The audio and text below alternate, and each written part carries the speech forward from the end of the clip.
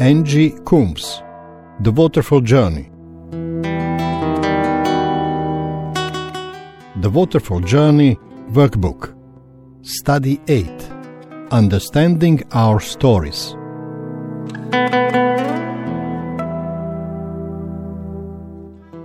God created us in His image, and because the source of all life was in the Father's presence in Eden, there were no needs. The fallen world changes that. Now we all suffer pain and distortion, arising from the thirst of living in less than perfect circumstances. Being willing to work through the damage thus caused, God's way, allows step-by-step restoration towards wholeness and transforms us back to our unique original design. The waterfall of the Father's presence brought absolute love, connection, alignment, and identity. In heart-to-heart, spirit-to-spirit communication, in the confidence of being utterly loved and filled with living water, man's identity was rooted in God. This relationship can be seen in Genesis 1 and 2. In this place of abiding, there is absolute trust between God and man.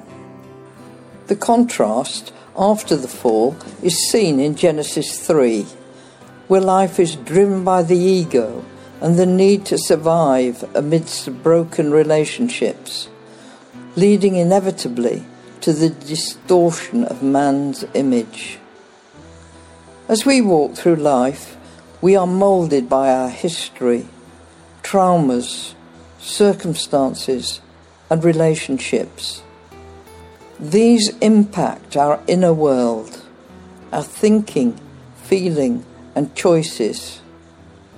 Our identity is then built on what we believe the world thinks of us. It is a place of spiritual thirst. The first task is to read again Genesis 1 to 3. And then, how do we begin to understand our stories? Our stories are very important to God. See Psalm 139. For when our stories are transformed, they will be a deep reservoir of blessing to be poured out for the kingdom purposes. For it is with the comfort we receive that we will comfort others.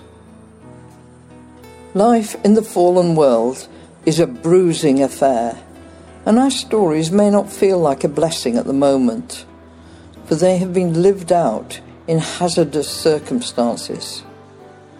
Consequently, our images have become distorted by sin, anger, fear, and shame. But this is why we all need God's intervention, to accept the cross and to accept the Holy Spirit's ministry. God has trusted us with our stories and knows when and how to transform the pain and set us free. There are many ways to help the process of healing, but when they're led by God, recovery is sustained and with timing that is significant. It is good to remind ourselves at this stage that God values our stories so much that Jesus died for us to be able to bring them before the throne of the Father and actively and meaningfully into God's story. More, the Father wants us home, basking in His absolute love. So how do you know when a period of healing is about to begin? Often, you are already alerted by an over-the-top emotional response. You might be surprised by the intensity of a reaction, so that you say to yourself, "Where did that come from?" That is the question to put to the Holy Spirit, and follow it up with, "Lord, help me. Is there something here that you're trying to show me?" It is our willingness to let God deal with the dark within us that is the key. Will you let the Holy Spirit deal with your pain. If you turn and face Jesus, you can be sure that some healing will follow. The healing process always brings double benefits. Firstly, you know you're going to be healed of something that has been a shadow in your inner life. And secondly, the actual process that the Holy Spirit takes you through is part of your equipping. God deals with our transformation piece by piece. It is the sanctification process. Once the Holy Spirit has highlighted the beginning of a phase of healing, He will bring to light things that are relevant. Often memories, long forgotten, will pop into your mind. He will orchestrate circumstances and the experiences that He will speak through, enabling you to collect the clues to help you understand your story. Believing and obeying what comes into your head and heart will begin you on the journey of building a relationship and trust in the Holy Spirit. He will travel at your speed. Our part is to be willing to let Him move in our being and lives. Now we're going to look at the tools to help us collect the clues about our story that are relevant to the Holy Spirit's interest. But let me begin with a caution. As we explore these tools, we need to make sure that we only respond to the Holy Spirit's leading. That means that we do not go digging into our past or present difficulties, but wait for the Holy Spirit to bring to the surface what He wants to deal with. It will be the thing at the front of your mind that is troubling you, or a surprising reaction, a difficult feeling. If nothing is ruffling you, don't dig. At the right time, the Holy Spirit will address what is necessary.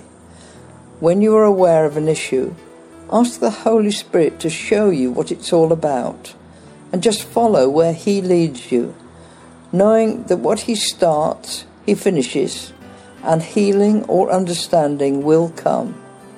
But don't drive, await the leading. It has to be said that many people will not embark on the journey to inner healing because they will not face the pain. However, we all know from our own experience of physical pain that an untreated wound that is ignored can produce far worse pain. The effort of trying to carry on life and ignore a wound is both draining and can lead to much more serious consequences. The only way to safely deal with physical wounds is to treat them. So it is with our emotional wounds. And when we understand that we start picking up many of these in early childhood, and that they have festered and been reinforced over the years, we begin to see that we are all in need of some measure of inner healing. The Holy Spirit knows exactly how to deal with our inner pain. He knows the what, the how, and the when. So let us look at particular tools we can employ under the Holy Spirit's direction. Tool 2 is the timeline. Whenever you need an overview of your life, drawing a timeline can be significant. We're often alerted to the next stage of our healing by experiencing emotional pain. This pain is God's red flag in the minefield to alert us to a wound buried within us that is in need of healing now. We need to learn to recognize the moment. Then is the right time to do this following exercise, going through the steps to drawing a timeline. Step 1. Sit down and relax. Ask for the Holy Spirit's oversight. On an A4 sheet of paper, in landscape layout, draw a line halfway down the page and across from left to right. Starting from the left edge as the time of your birth, plot the events of your life as they come into your mind. The right edge of the paper is now. Don't think too hard. Let the events come to you. Essentially, you're not writing down all the events of your life, but you're allowing the Holy Spirit to bring what is relevant for the matter in hand now. Step 2. Plot the events like a hospital chart. Place a dot for each event and a label to identify it for you. Put positive events above the line and negative events below the line. Differentiate by degree, highlights and low points. Join the dots to reveal the pattern of your life. Step 3. Take only as long as you need, but do not keep going back to the timeline. I usually suggest not more than 40 minutes. Each time you do a timeline, it will be subtly different.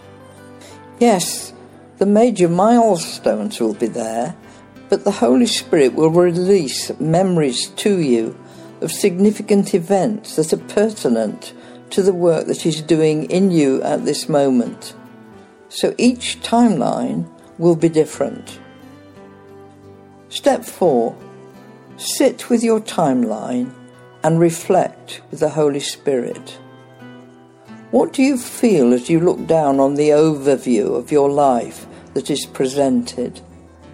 Can you see links and patterns of behaviour?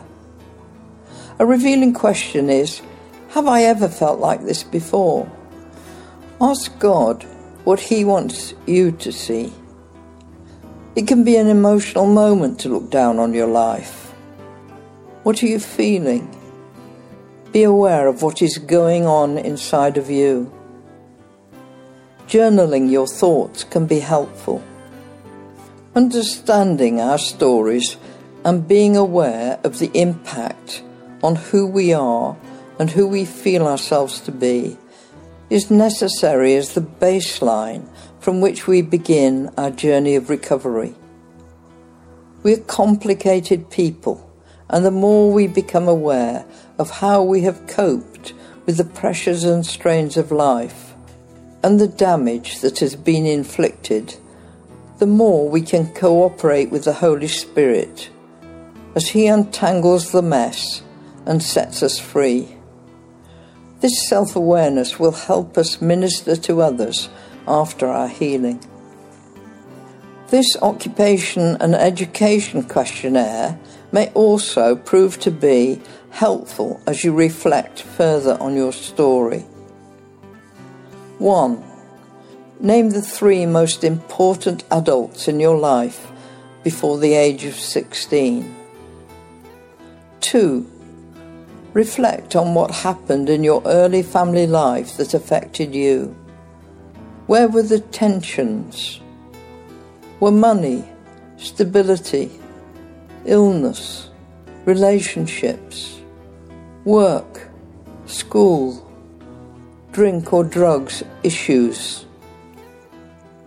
How would you characterize your early years? 3. How was school for you?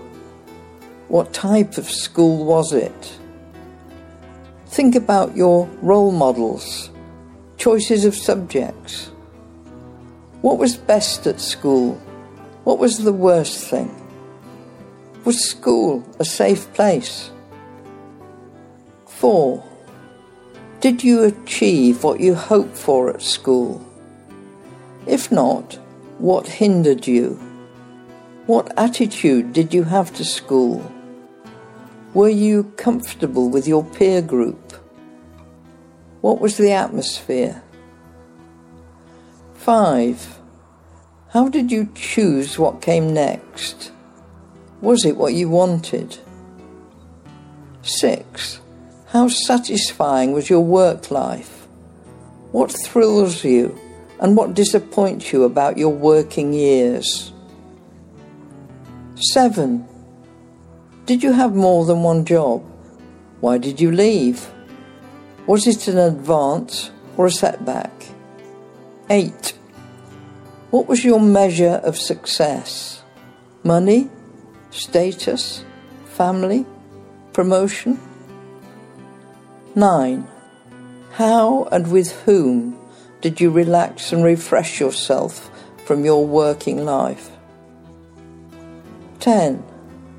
How important has your job been compared to home, family and church? And 11. Explore what God is saying to you about your working life, past, present and future. God has trusted many people with difficult journeys through life.